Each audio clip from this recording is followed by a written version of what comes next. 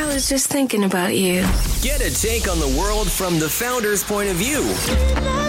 So far ahead, 'cause I've been thinking about forever. You're listening to Randall's Thoughts. You're just running across my mind. On HBCU Pulse Radio.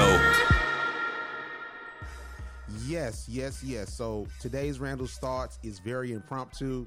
When I tell you the days that you want to rest and chill, you never rest and chill. I woke up and I watched news. I watched CNN, I watched MSNBC, just to set myself up for how the week is going to go and to know what happened on last week, because there's so much that goes on. So I was on Instagram and I saw that Dr. Glenda Glover, who is the international president of Alpha Kappa Alpha Sorority Incorporated, as well as Tennessee State's president, was going to be on the Sunday show with Jonathan Capehart. And I was excited. I'm like, oh man, I gotta get this. I gotta get this clip. I love Dr. Glover. I love Tennessee State. Let's make it happen. But then I saw something in the caption for the AKA post that said, oh, we're gonna respond to what happened on last week. I'm like, what happened last week? So I did my Googles and I saw that Mr. Capehart did something that you're not supposed to do. If you didn't hear, here's what he did. There, she joined Alpha Kappa Alpha. Ski-wee! I'm going to play it again because I still can't believe it, even listening to it. Listen to what he did again. There, she joined Alpha Kappa Alpha. Ski-wee! If you do not go to an HBCU and you don't know anybody that goes to an HBCU, you don't know any Greeks, any fraternity members, any sorority members, one thing you should know is that you don't do the call for a D9 sorority or any Greek organization that you're not a part of. Like, that's something that we learned during freshman week at HBCUs. And it was just so asinine. I went and showed my mom. My mom's an AKA, and we laughed. But I'm like, I have to speak on this. It was from last week, but I'm like, still, I gotta do something about this, because how did we miss this? So I posted, and all the comments went crazy, and the AKAs, when the comments going crazy, other HBCU students that are not even a part of Greek organizations were like, what is this guy doing? And listen, Mr. Capehart is great at his job. We're so excited that he got his show on MSNBC. But it has to be some level of just responsibility to Black culture to understand what you can and can't do and what sensitive areas to touch on, even if it's something that you deem trivial. Because I think that oftentimes what goes on in HBCU circles, a lot of these media outlets and these journalists see it as trivial. But they don't understand that HBCUs are political forces. They don't understand that D9 Greek organizations, fraternities, and sororities are political forces, socio-political forces. And it's like, you have to respect it. So the AKAs don't play that. So they got on Mr. Capehart, and he actually responded on Today. I apologized immediately. I went to Carleton, liberal arts college in Minnesota.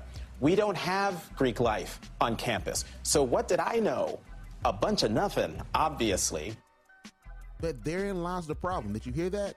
He said that he went to Carleton, an institution that sadly I've never heard of. It's a small liberal arts institution in Minnesota. And you know there's no HBCUs in Minnesota. And I believe it at that. But see, therein lies the problem. The problem is this. So you went to Capehart, right? And you want to honor Kamala Harris and talk about the brilliance of Alpha Kappa Alpha Sorority Incorporated. So why don't you, number one, bring on an anchor, someone on your team that can speak to it more sensitively?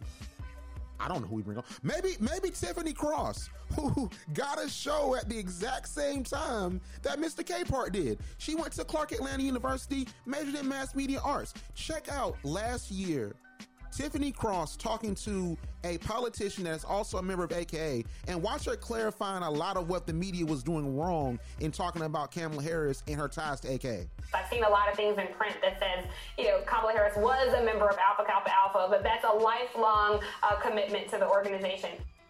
Man, if Capehart was a wrestler, he'd probably get beat every time in a tag team match. He wouldn't tag his other person in. Like, come on, man. You got someone that's right there that went to Clark Atlanta, that went to an HBCU, passed the ball. Like, come on.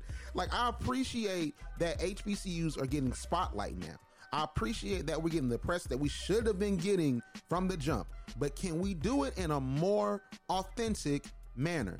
I just honestly believe that this is a perfect time to bring up the conversation of inclusion in the workplace. Because, yeah, you have to hire black people, but why don't you hire black people that are a part of the culture? Why don't you look to hire black folks that went to HBCUs or smaller HBCUs, like that have different vast arrays of experience, that are from different regions, that are from different towns and cities?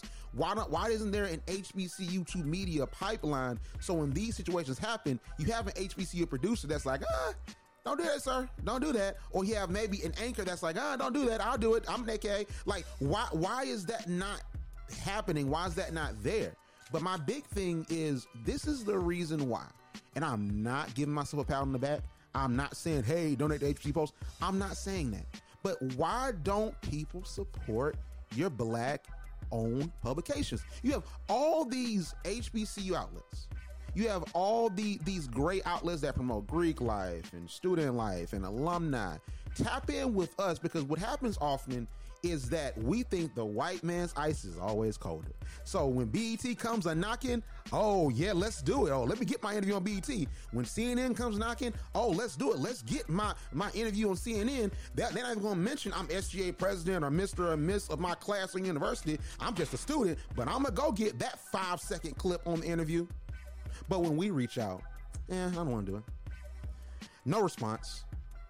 It's infuriating, because we complain about Mr. Capehart, who, like I said, we're not upset at him. He just simply didn't know, and we educated him. It's all good. We love him. But at the same time, why don't we affirm and support organizations like HBCU Pulse, organizations like a Queen Series, organizations like a Shade Room that are advancing our voice? That's all I'm saying, man. Because when things happen, Mr. Capehart is just going to learn from this. He's going to start tapping in on HBCU influencers.